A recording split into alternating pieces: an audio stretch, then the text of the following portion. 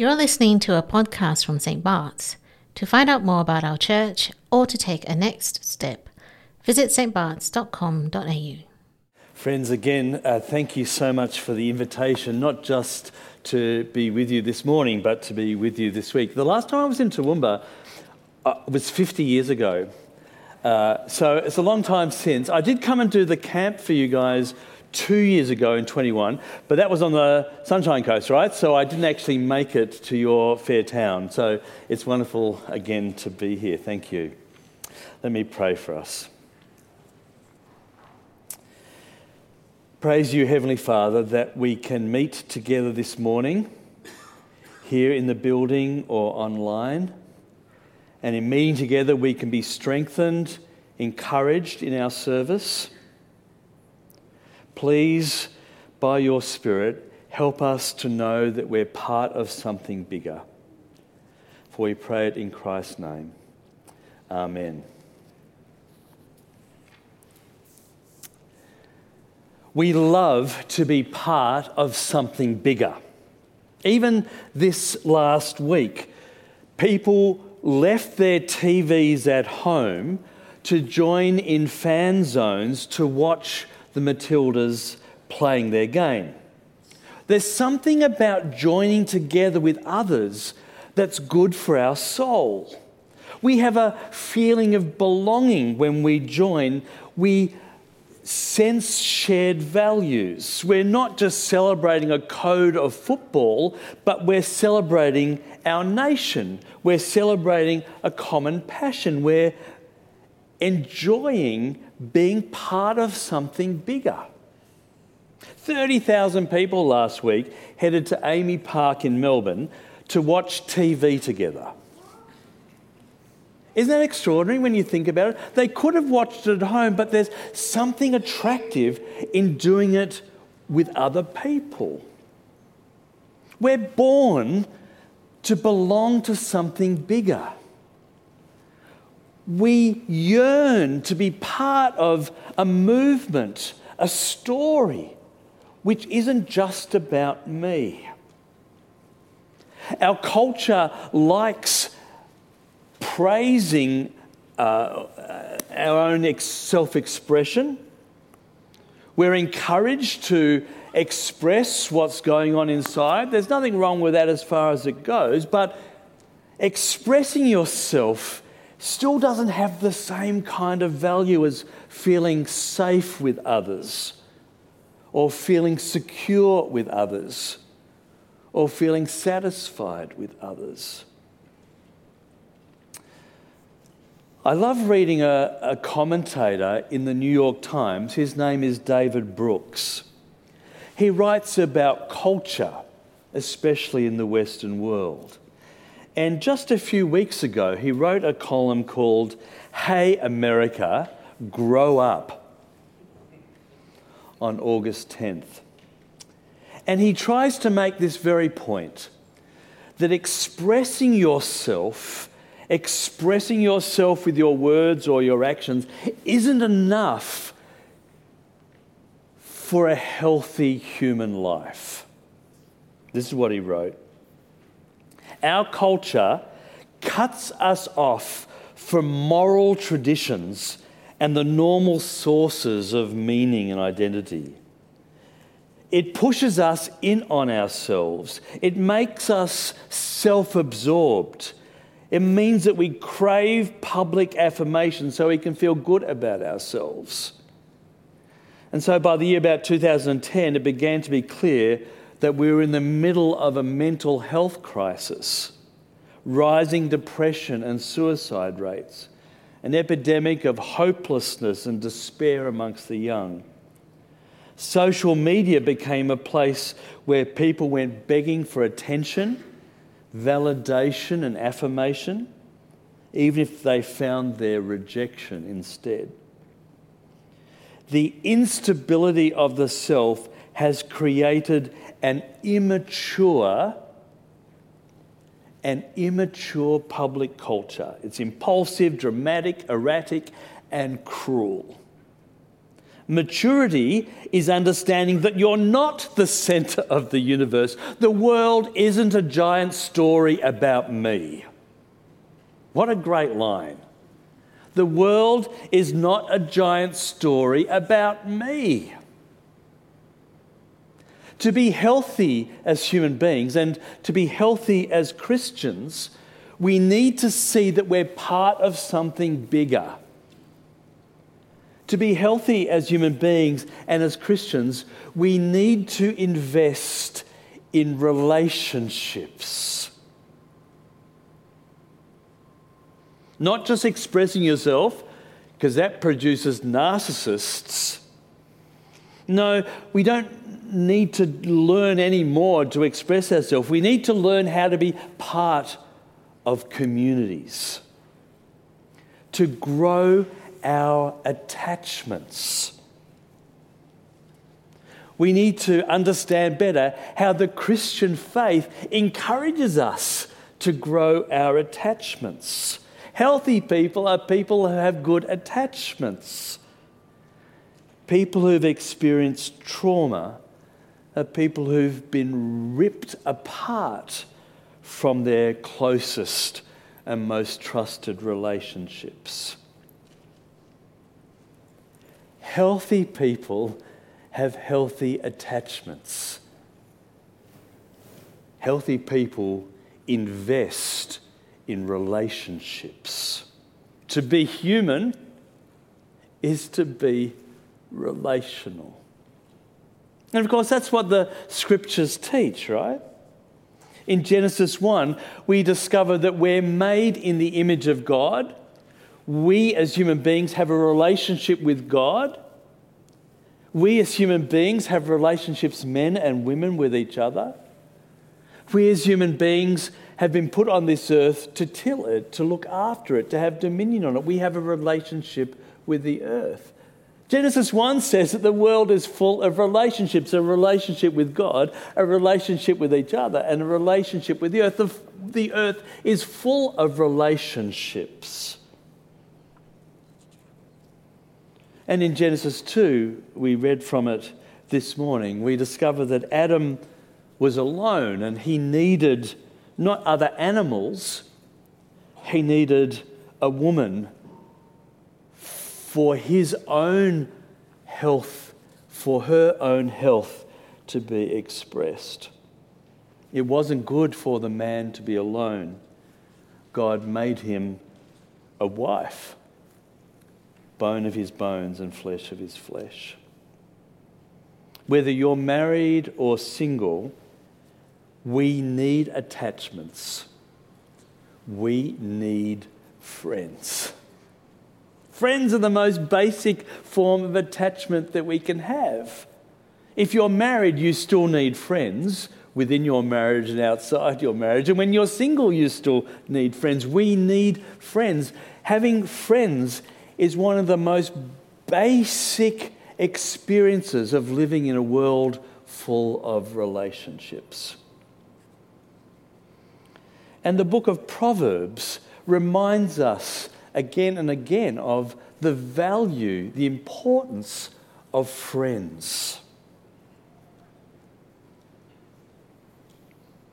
Proverbs 18:24. A man of many companions may come to ruin, but there is a friend who sticks closer than a brother. Or in Proverbs 17:17, a friend loves at all times, and a brother is born for adversity. We need friends who stick closer than a blood brother.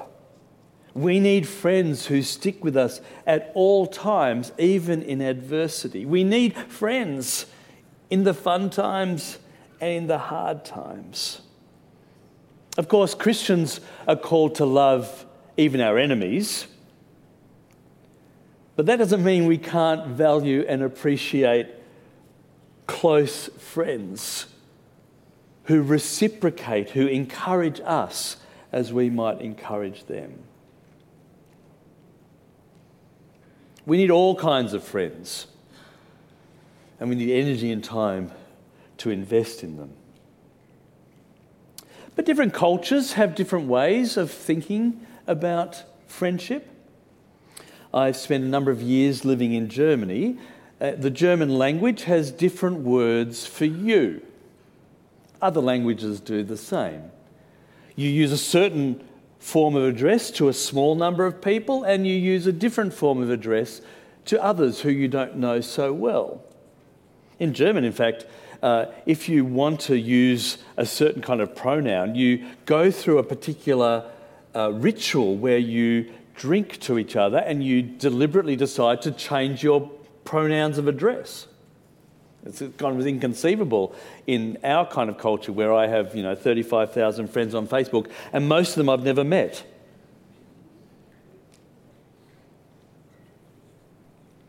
We need friends. God made us to be relational, at its most basic, to have friends, to be a friend. And Australians need friends. Australians are extraordinarily lonely. 25% of Australians live alone. Isn't that extraordinary? I'm a single man. I live alone.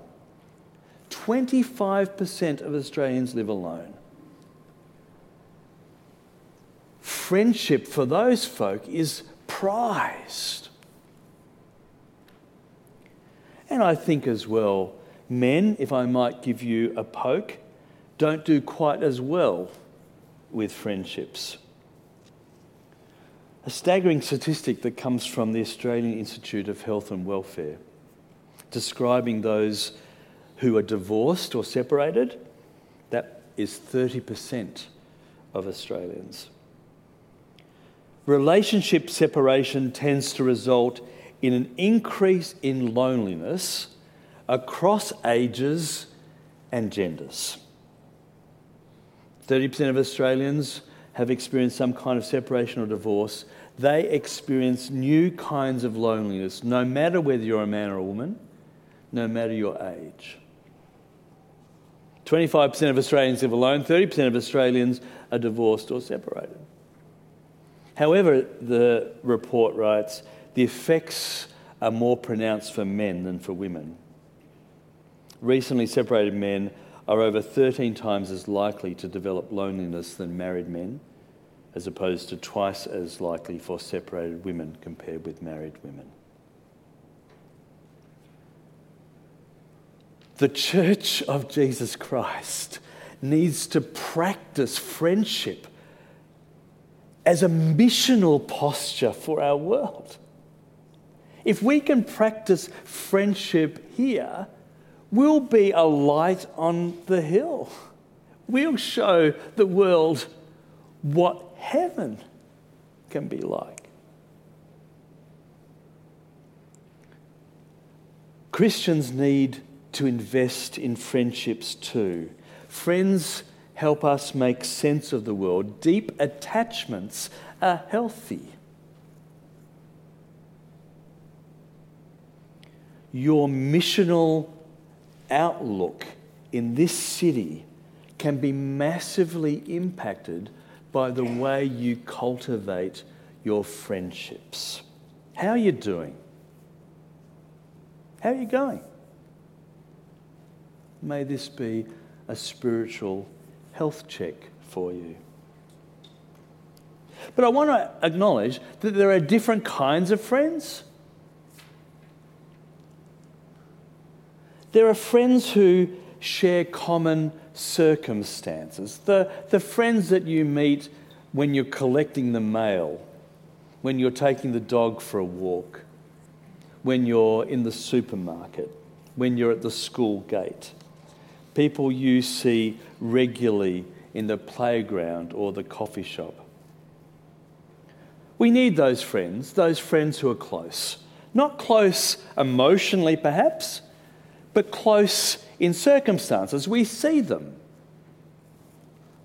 As Proverbs 27:10 reads, "Better is a friend who is near than a brother who is far away. We should value those who are nearby. God's put them in your path. They're a neighbour. They're a friend to you. During lockdown in Melbourne, we were allowed out of the house an hour a day, right? And I'd walk along my local creek, the Moonee Valley Creek. It was so reassuring to see the same families with the same dogs, with the same kids, walking with me on the path at 5 o'clock each afternoon. Now, I don't know them, only to smile at, but they were friends to me at one level because we shared common circumstances. And it was good for me to feel part of my community, seeing these people regularly. They're not particularly close friends, but they are friends in as far as we share common circumstances. But we also need friends who share common commitments. Proverbs 26:18 reads, "Like a madman who throws firebrands, arrows and death, is the man who deceives his neighbour and says, 'I'm only joking.'" There are people around us who aren't serious, who aren't close, who aren't serious about developing a friendship. They just like joking around. No, we need friends as well who share common commitments, a deeper kind of level of friendship. Something beyond the superficial, the joking. Something a little bit deeper and meaningful. They'd be your people in your home group,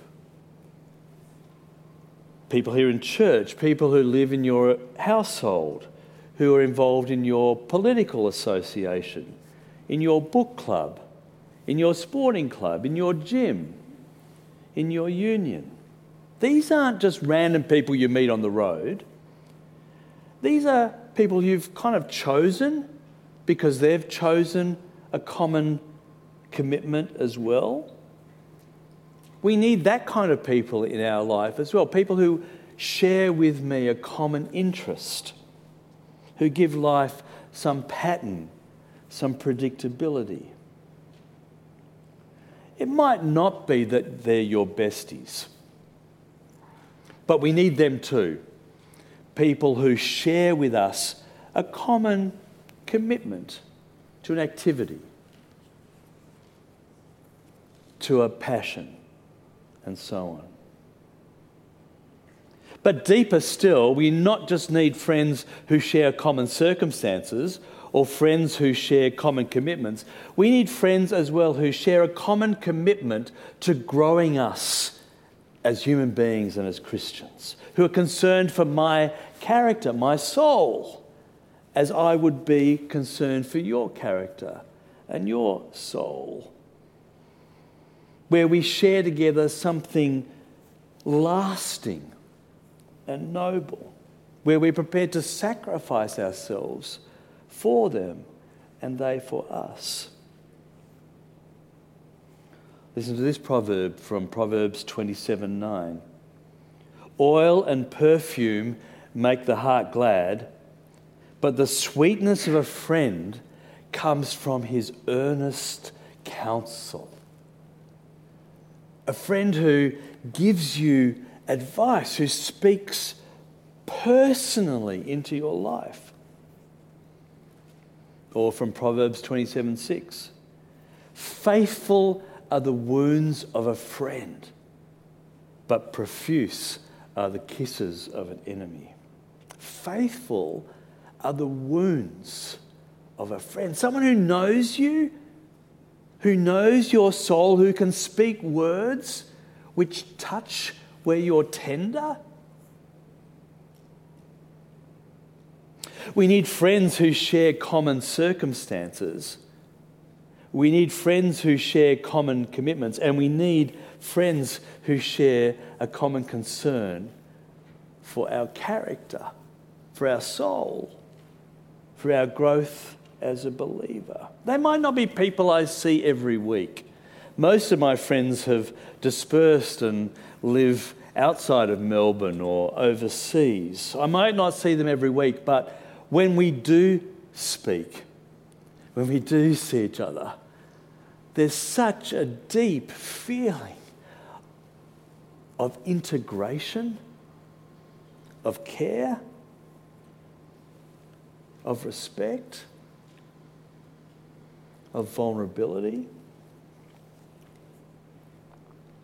A friend I see only once or twice a year. Recently, he and I went down to the Peninsula Hot Springs, not far from Melbourne, to spend a day soaking up hot water.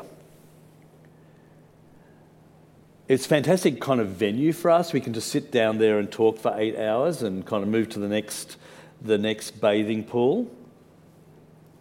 At the end of the day, he texted me and he said he got home and spoken to his wife. She'd been that day at her own Bible study group, and the wives in the group said to each other, how we wish our husband had friends like that. How blessed I felt to have a friend with whom I could share my soul concerns. With that kind of friend, every part of me feels more alive.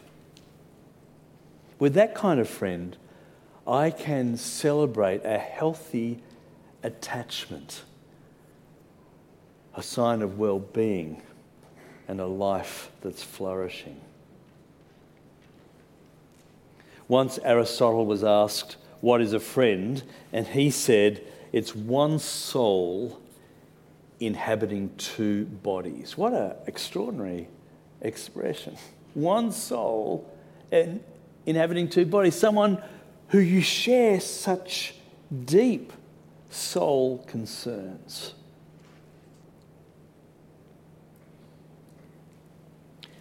If God has made a world full of relationships to be enjoyed with Him and with each other and with the earth, then cultivating, nurturing friendships is kind of what we were made for.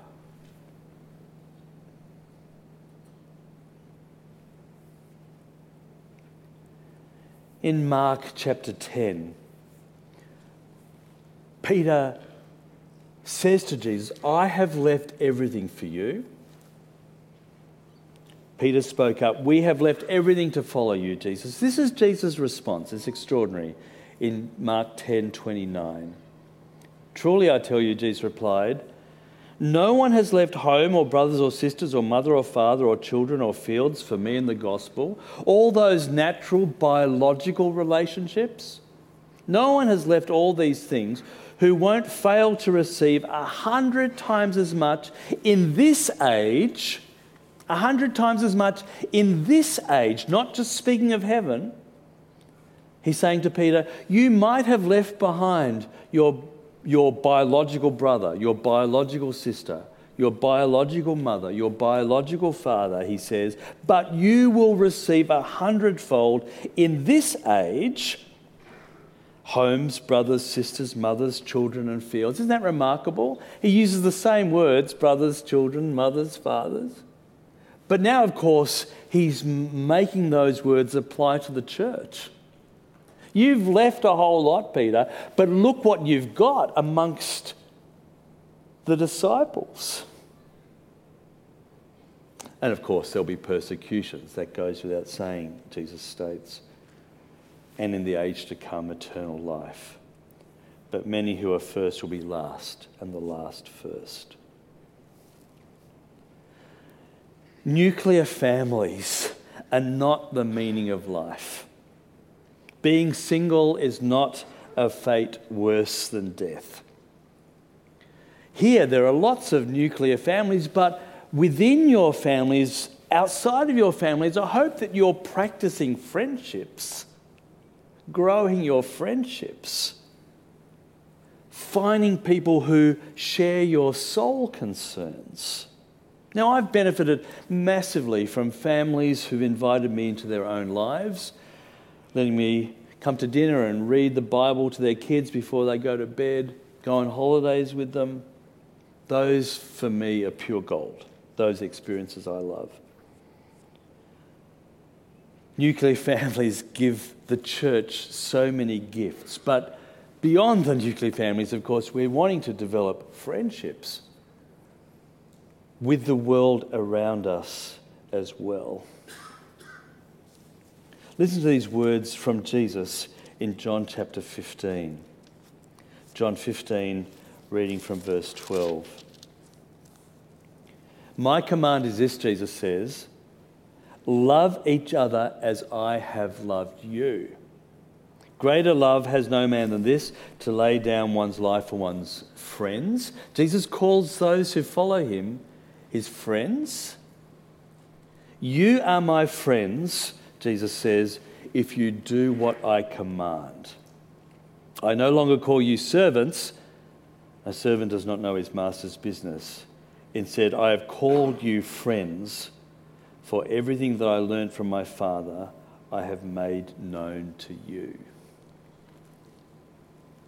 We are friends to Jesus because Jesus reveals to us the Father's will. And we can be friends to those around us, in our neighbourhoods, in our clubs, in our family circles, when we help them to understand the Father's will as well. This church, as it develops its friendships, can be a witness to the world. We develop friends in our circumstances. We develop friends who share common commitments. And we nurture friendships who share common delights, where we share our very lives, our soul, our hearts, our knowledge of the Lord. So if you want to grow in your friendship, can I give you these 2 tips? Ask questions. Ask questions of people. Be curious about their lives, their interests, their background, their passions, their griefs. And when they give their answers, shut up for a moment and listen to them. And perhaps allow yourself to be surprised by what they didn't say, or be surprised what they did. Be curious as the first tip in developing your friendships. And here, to develop your friendships, make sure you're gathering regularly with other Christians, whether it's here or in your online context. Church is not just for Christmas, but for life. It should be a regular commitment. We should be committing ourselves to each other. Some friendships won't last forever, but in the meantime, through those friendships, we put down deep roots and grow in our attachments. We grow as healthy human beings, as healthy Christians, for our world was built, was designed for us to enjoy relationships. Rearrange your schedule so that you build in space to develop friends. We all want community, but we try and take too many shortcuts in building it. The American author Emerson has this to say in an essay on friendship: the only way to have a friend is to be one. Or as Proverbs 27:17 says, iron sharpens iron as one man sharpens another. Do you want to grow as a Christian? As a human being and as a Christian believer? Then one of the most basic strategies for growing is to grow your friendships. Enjoy the human being God has made you to be. Invest in the person who you have made a friend. And in growing in your friendships, you'll learn again that being human is to be relational. Let me pray. Grow us, we pray, this day, Heavenly Father, as Christians. Grow us, we pray, as friends within this, our Christian community, and beyond, for the sake of Christ. Amen. This has been a podcast from St. Bart's. To learn more or to take a next step, visit stbarts.com.au.